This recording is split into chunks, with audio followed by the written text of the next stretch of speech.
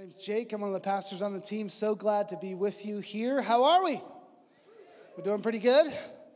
All right, you guys made it on, what's this day called? Spring Forward Day, all right? Daylight Savings Day. So extra round of applause for you. Because it's like you came at 9:45, and that's early, right? So good job, everybody. Extra Jesus points. If you have your Bible, you can head over to the book of Nehemiah. Online campus would love to invite you over to live.beltway.org. You can click on the Bible little tool there, and you can follow along with us. North Campus, South Campus, you guys have Bibles under the seat in front of you. If you didn't bring your Bible, I highly recommend using those. They're special devices that we've put in chairs that are actually perpetually on do not disturb mode, and they're called books. And so you open them, and then, you don't get notifications. So you can read without notifications. So I highly, highly recommend those. Over the next 2 weeks, we're going to be preaching from Nehemiah. And as I've prepared and prayed, I just really want today's message and next weekend's message just to be a blessing to you. I want you to be encouraged and lifted up and called up, because as I was thinking and praying, I really feel like a lot of us here, we don't really, when it comes down to it, we don't really feel like we can actually be used by God in any kind of a significant way. Like we kind of struggle with that. Like, man, I'm just ordinary. I'm just a regular person. I can't be used by God in any kind of I can't have some big calling. Like, I'm not Moses. I can't do plagues and miracles and all that. I'm not Solomon with his wisdom. I'm not the Apostle Peter, who had so much of the presence of God on him that his shadow was healing people. I'm not Mother Teresa or Billy Graham, or maybe it's closer to home. I'm not my granddad. I'm not my mom. I'm not my brother or my friend who is just so talented and gifted and used by God in amazing ways. That's not me. I'm just ordinary. Many of us are paralyzed by this thought: God can't possibly use me. I'm too ordinary. Have you ever thought that before? Ever felt that? Believe it or not, this is a thought that's plagued me my whole life. I am told that I come off as a pretty confident guy, but internally, I've always struggled with this idea that I'm just not good enough to be used by God, just too ordinary to be used by God. And especially the battle kind of gets really at a high pitch when God is calling me to something significant. When he's asking me to take a step of faith, I start to doubt even more and more. Like, God, you're calling me, you want me to go be a missionary in China? No way. Like, me? I can't do that. There's like hundreds of thousands of other people who are so much more qualified than I am. I'm from West Texas. I barely speak English. I can't possibly go learn Chinese. That's ridiculous, right? When God was calling me to preach earlier than even calling me to go to China, I remember thinking, there's no way I could possibly preach. I get so terrified of public speaking. Like, no, this is true, no joke. I used to be just so scared of public speaking. In speech class or any class, if it was 3 people or 30 people, it didn't matter. I would just be shaking and I'd be stuttering.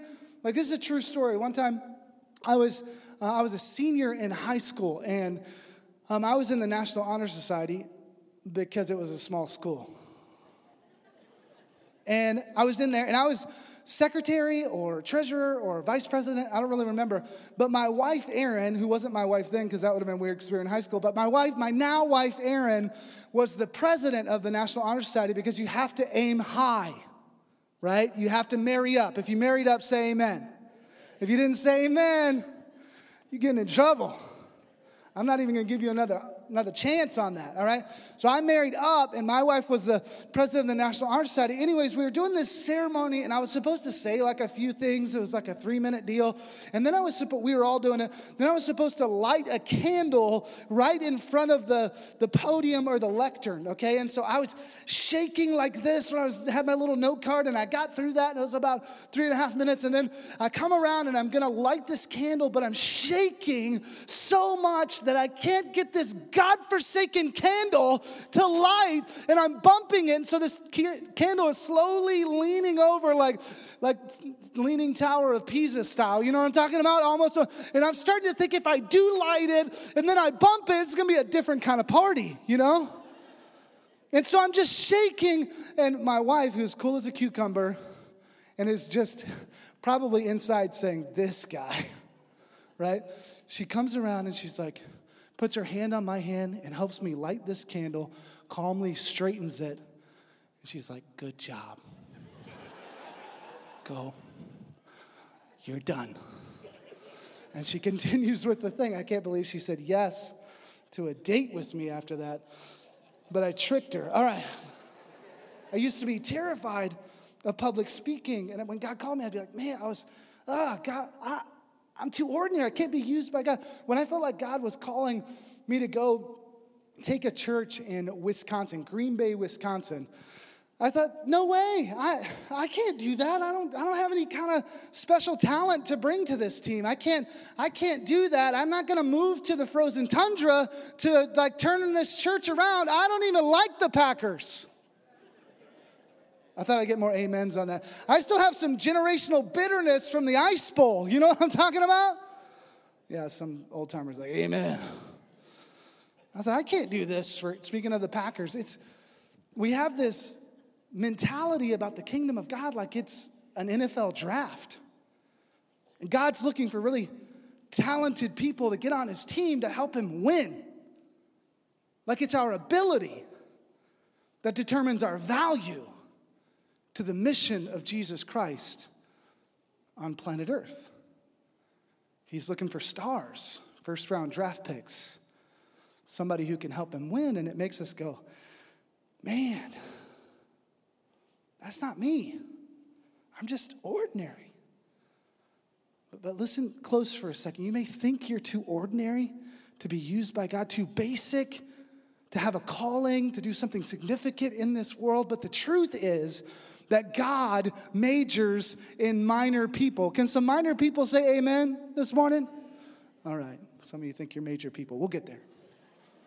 Think about the disciples. The disciples were not first-round draft picks by any stretch of the imagination. They were just common people. We learned that, and it really just kind of hits home in Acts chapter 4 when Peter and John are in front of the Sanhedrin, which is like the religious rulers of the day, and they're being threatened and beaten and told not to speak in the name of Jesus, and yet they're standing boldly and they're saying, we're going to do what God wants us to do, and they're not being shaken, and the religious rulers, they go, what's going on? They're astonished, they're amazed. Why?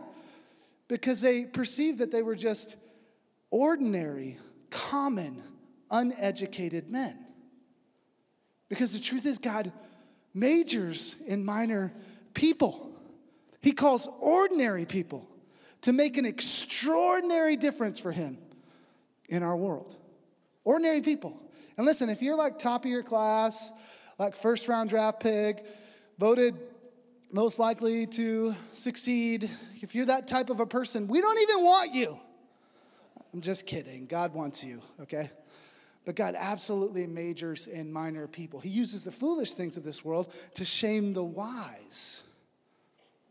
His power, his strength is made perfect, not in any talent or inherent ability I bring to the team to help it win, but rather his power is made perfect in my what? Weakness.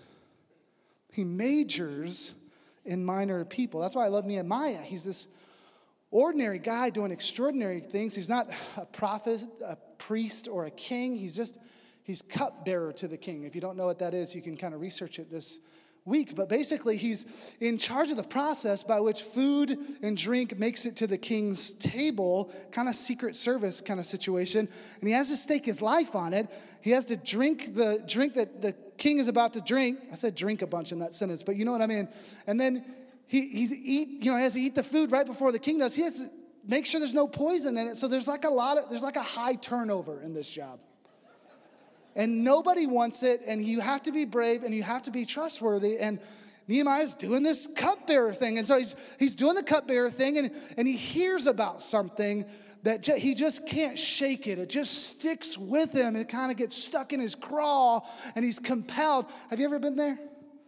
Like, you see things all the time that are happening that you don't really get involved in, but then there's that one thing. You just can't shake it.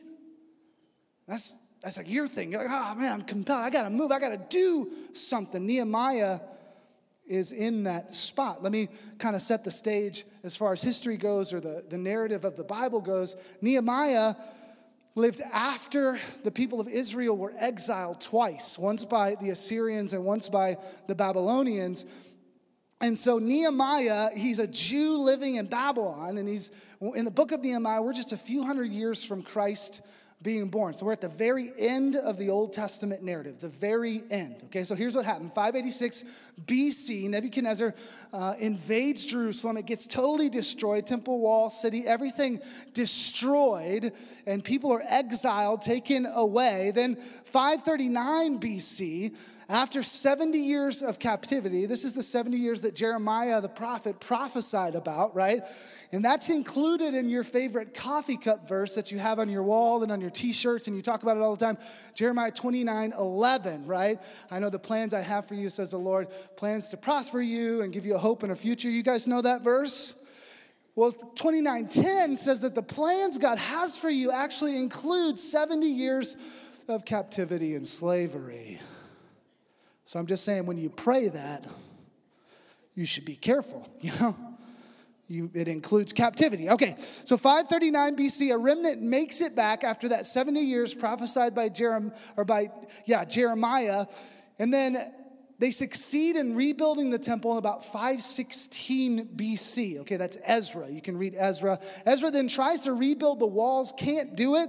It's very difficult. Another 70 years passes, and there's no wall. People are attacking the remnant in Jerusalem from all directions.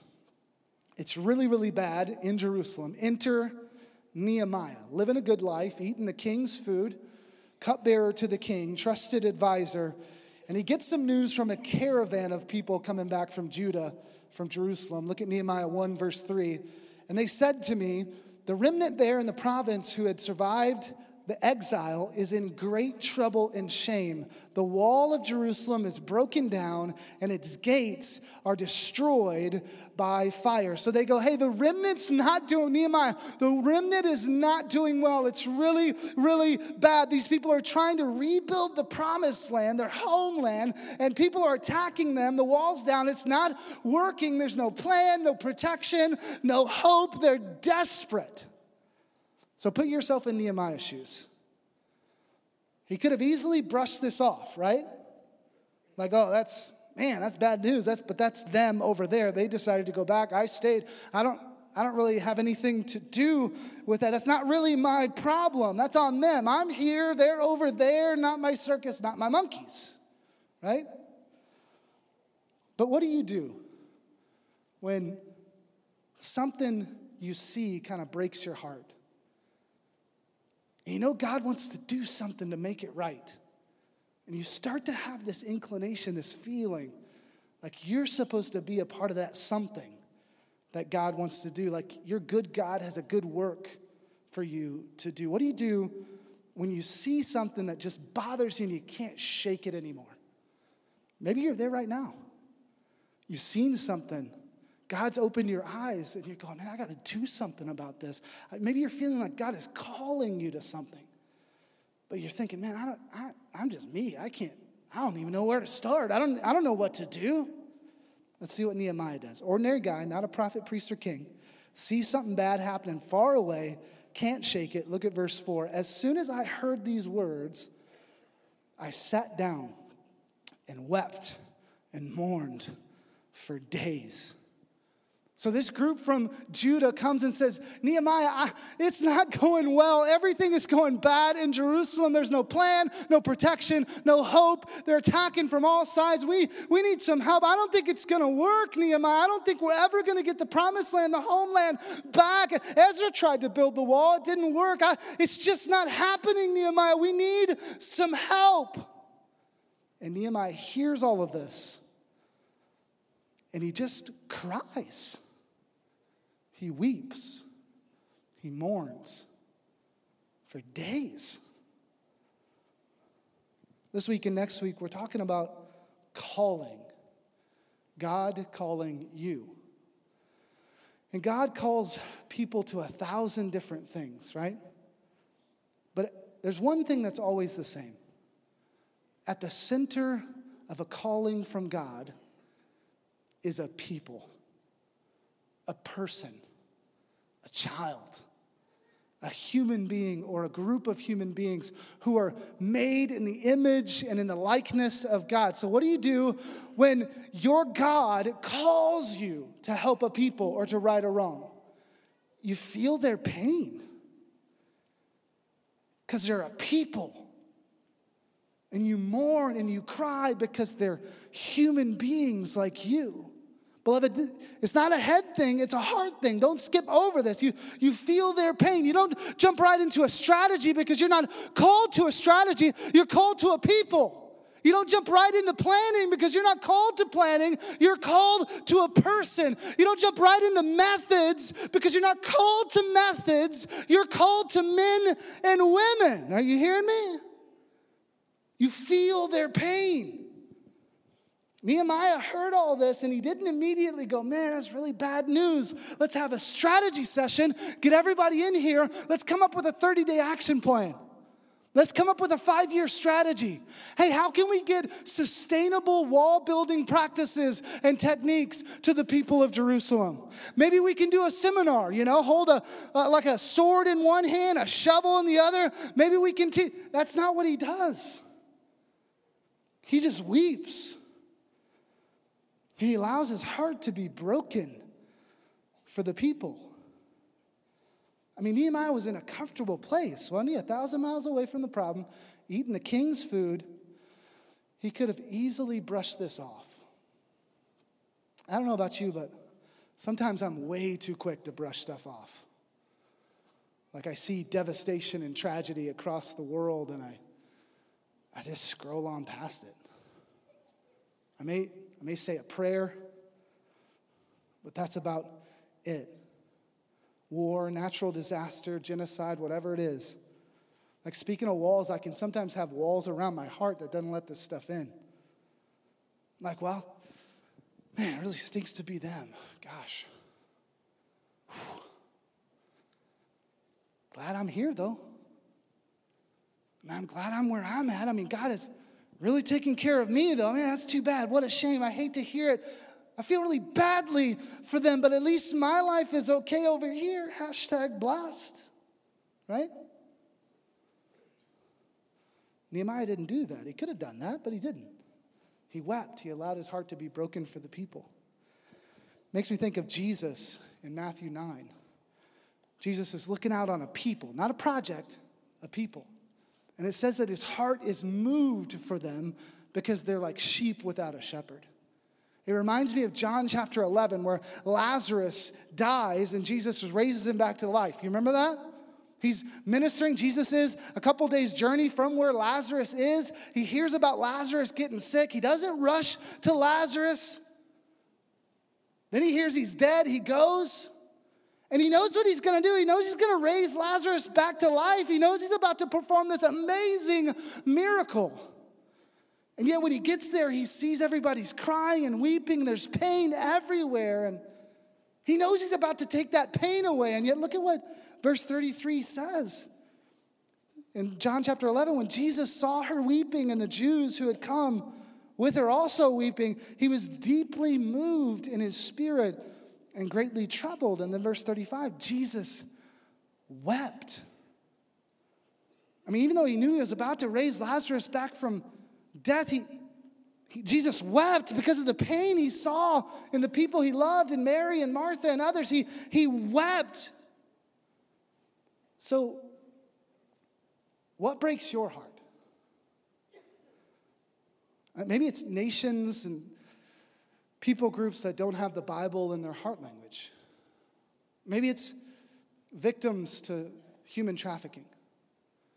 Maybe it's single moms who can't afford to get food on the table. They can't afford to do childcare, but they need a job to get, or they need childcare to get a job.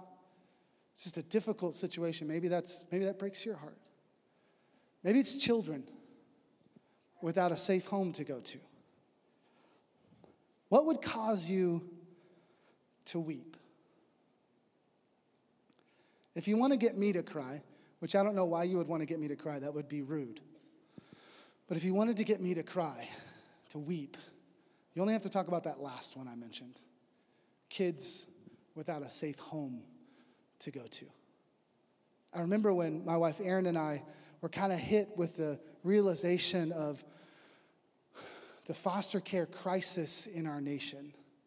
Now there are hundreds of thousands of kids that just don't have a safe home to go to. And we just wept. We just sat down and we just cried. And we prayed and we asked God what to do, and we felt like He said we were supposed to be foster parents, and so we became foster parents. And when we got licensed, we told our agency, we said, hey, we're going to take ages 5 to 10. You can kind of tell them the parameters. And we said, we're going to take ages 5 to 10. We feel like that'll fit our family, which is plenty of kids, because actually the majority of kids needing foster care, needing homes, are in that age range, and we don't have a lot of foster families that are willing to take them. Usually foster families go 2 and under or 3 and under or something like that. And so we thought 5 to 10 would be good. And then we got this call about this girl, 15 years old, so not in the 5 to 10. And she had just been through the most horrible of things. She didn't know her dad, her mom had died, and she had just witnessed her boyfriend get shot to death. She was an inner city girl. She was rough. I mean, we're asking all these questions, and every answer is telling us we shouldn't take this girl. And I remember getting off the phone and just weeping. I remember Erin and I talking to each other, and we said, what?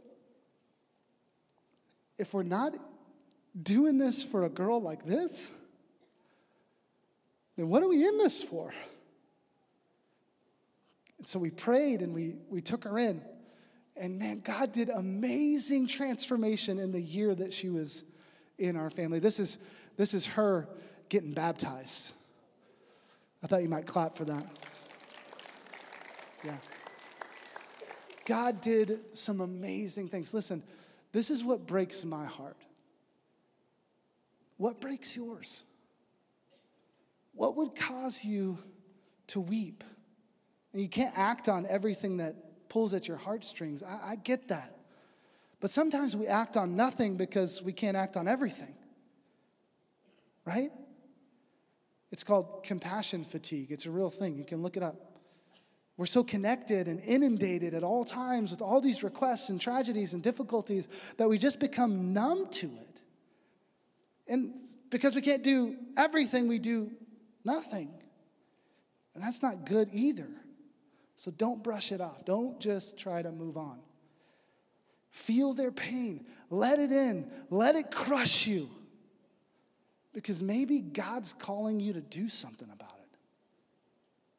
Feel their pain. Look at what else Nehemiah does when he starts to feel the Lord's calling him to do something, to make a difference in this world. Look at the rest of verse 4. The first of it says, as soon as I heard these words, I sat down and wept and mourned for days.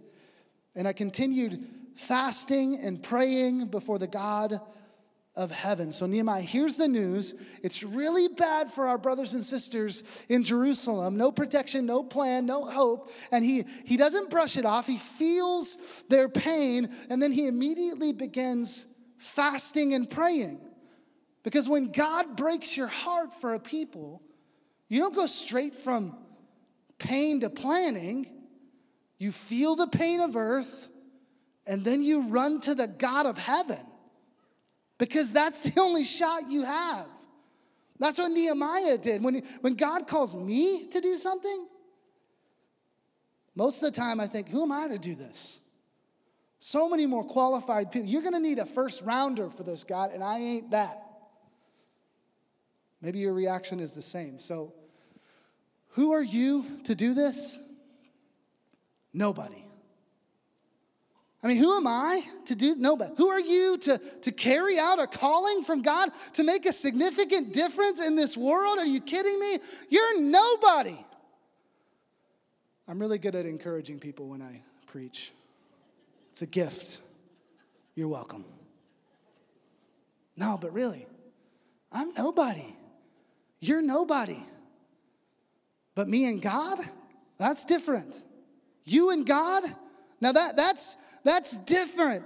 Listen, I don't know who you're called to. I don't know what people you're called to. I don't know if you're called to go across the world, or you're called to go across the street or across the office. I don't know, but I do know what it feels like to think you're too ordinary to be used by God. Just an ordinary Joe with ordinary abilities and ordinary problems. So I want you to hear this. You're right. You can't do anything by yourself, and you're not supposed to.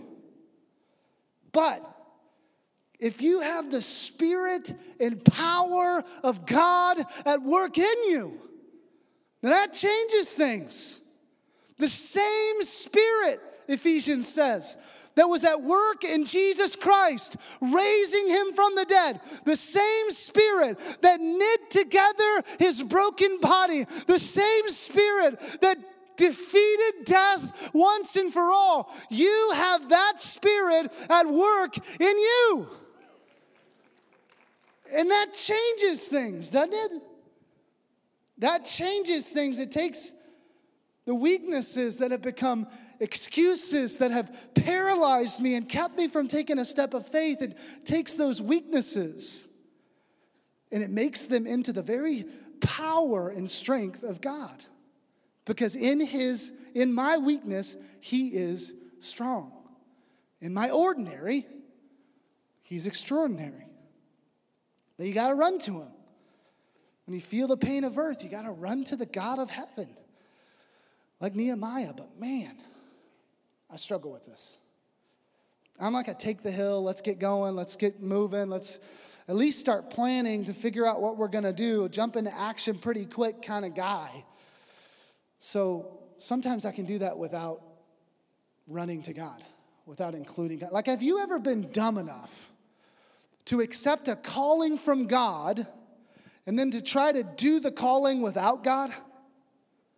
Yeah, me either. No, I'm kidding. I've been dumb enough to do that. Man, it's such an easy mistake to make. It's so costly. Nehemiah weeps, and then he prays, and he fasts, and then he just keeps praying.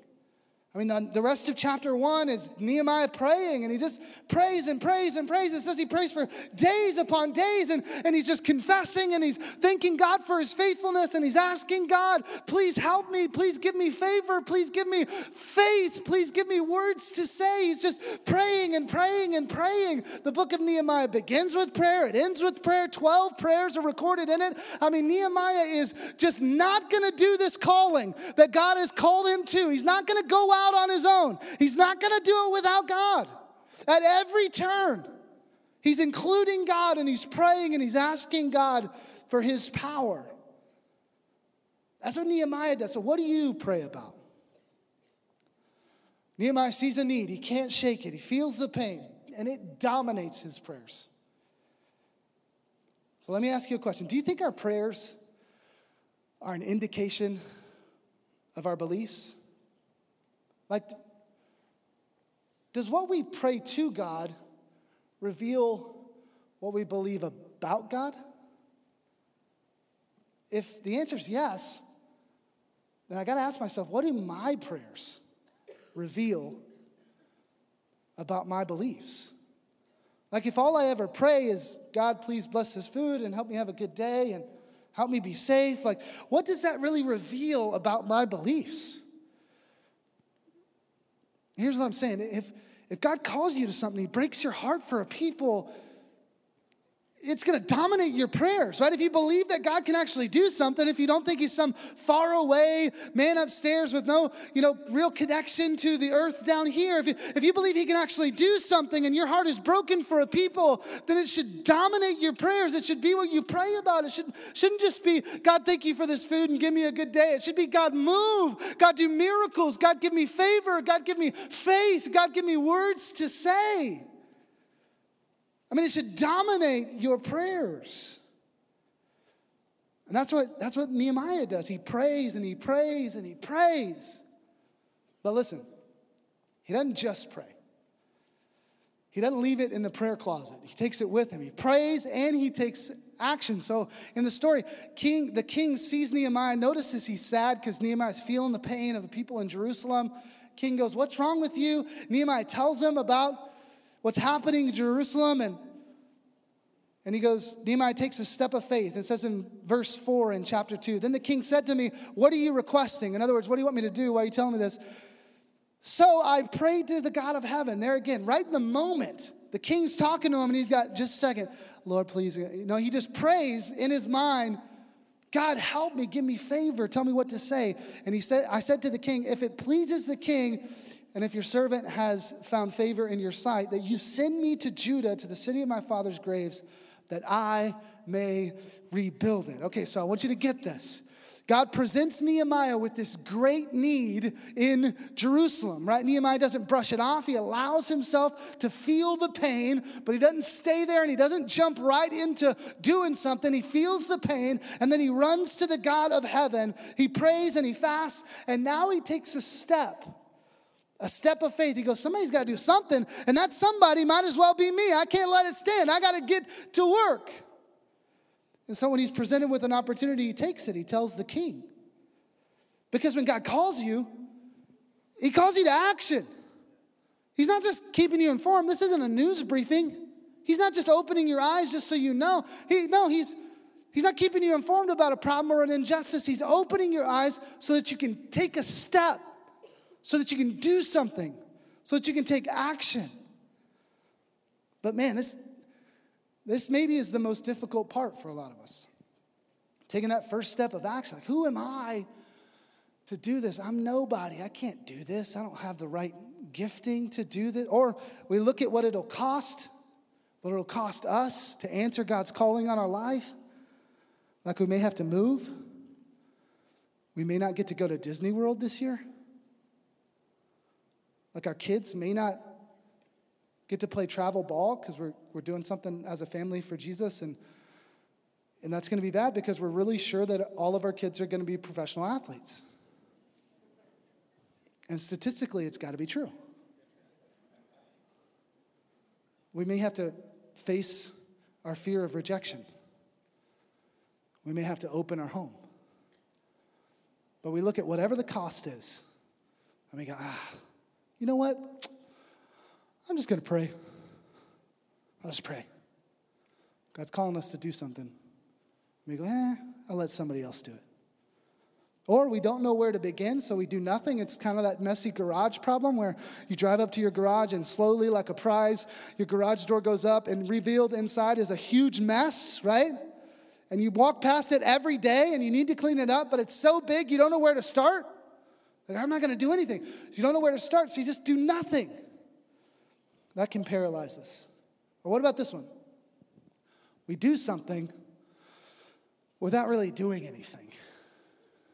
Like we do a little something to make us feel better, but it doesn't really have an effect on anything. Like Nehemiah could have told a couple people and then stopped there, like, well, I tried. He could have shared on his Facebook, like, hey, man, look at this bad stuff that's going on in Jerusalem. Look at what's happening. This is so sad. Or maybe he could have done something really big and like shared it on all 4 of his social media platforms.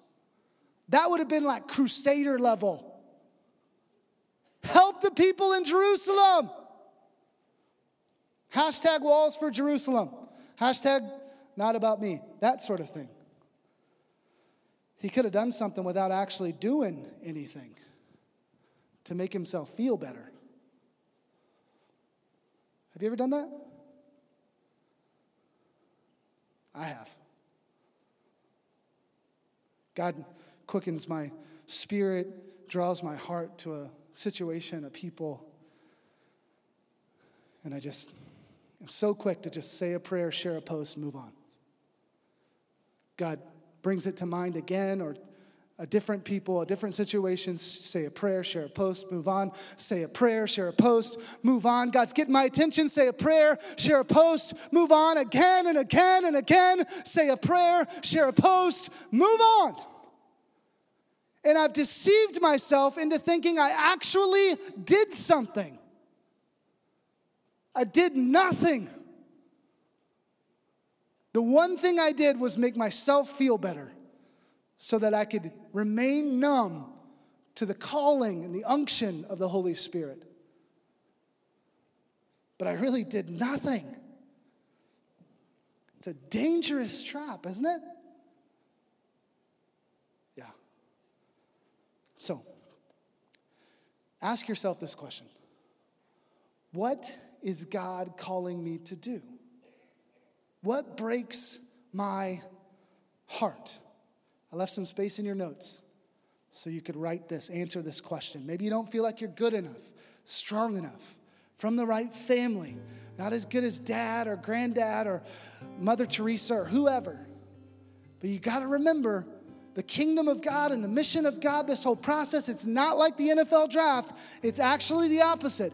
God uses weakness to shame strength. He uses the foolish of this world to shame the wise. He uses ordinary people like you and me to do extraordinary things in our world. So what's God calling you to do? Feel the pain. Run to God. And then take a step. Doesn't have to be a big step. Nehemiah's step was to ask a question. What's yours? Let's bow our heads, close our eyes for a moment. I want you to grab the notes. If you didn't get the Park News on your way in, that's okay. Grab something out of the seat back in front of you and answer that question. What is God calling me to do? What breaks my heart? Write that down. If you'll humor me, just write that down. Everybody in this room, grab a piece of something, write it down. I want to take a moment and I want to pray that God would bless these callings. If you don't know what that is, some of you, you know, man, you're already doing it. Still, write it down. I want to pray over it. Some of you, you don't know what it is. Just put a question mark. Commit to ask God over and over and over. Seek Him until He tells you. But lift that paper up. If you don't have a paper, you can just lift your hand up, signifying, man, I've got a call that God has put on my life. Yeah, hands going up. I'll just lift it. I just want to pray. Keep your hands up. God, if every person with their hands lifted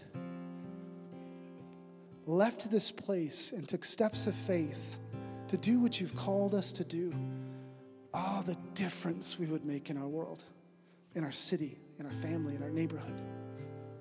So God, that's what I'm praying for. God, those that know what you're calling them to do, God, would you give them a clear next step, first step, that they would feel the pain, that they would run to you, but that eventually you would give them that step to take, God. And if there are those in this room who don't know what you're calling them to do, but they want to know, God, I pray that you would reward their seeking and asking, and you would give them a clear calling, an assignment to make a difference in our world. Even today, even now, drop that in their hearts, Jesus. But we give these callings to you, and we declare, as we hold our hands up, the hands that hold these, man, they're not good enough. We can't use these hands to make a difference apart from your Spirit at work in us and through us. So we declare we'll fulfill this calling, but only by your Spirit and by your might. So fill us afresh and anew Give us your faith and your Spirit. In Jesus' name. One more thing I want to pray for really quick. I just sense that there's a group of people in this room at North Campus watching online, and you're kind of thinking, man, I would like to want to do something for God. I would like to get caught up in something greater than myself. I would like to care about that. You can put your hands down, but I would like to care about that. I want a calling, but man, I don't even care. I'm just feeling apathetic. I'm just feeling like, I'm just not there yet. Here's what I want to say to that group. Maybe you have yet to fully give your life over to Jesus Christ. That's the first calling. The calling to follow Jesus. And so with our eyes closed and our heads bowed, I just want to give you a moment, wherever you're at right now, just a moment to make a decision for Jesus Christ. Don't worry about what God's calling you to. Just make a decision to follow Jesus. Just pray and go, God, if this is true, I don't even know what to do or how to do it, or I don't fully understand it, but I want you. I know my heart longs for you. Just ask God right now where you're at. Ask him to fill you. Ask him to change you and give him your life. And then when we have prayer time, I want to invite you to come up. If you raised your hand just with that calling, I want to pray. We want to pray over that calling. So come on up and get prayer. If you want to give your life to Jesus, we would love to pray with you. Lord, we just ask that the seeds that were planted today, that they would find in the hearts of many good soil, that they would take root and bear fruit, the fruit of obedience, that we would go out of here and fulfill the calling you've placed on our lives. In Jesus' name.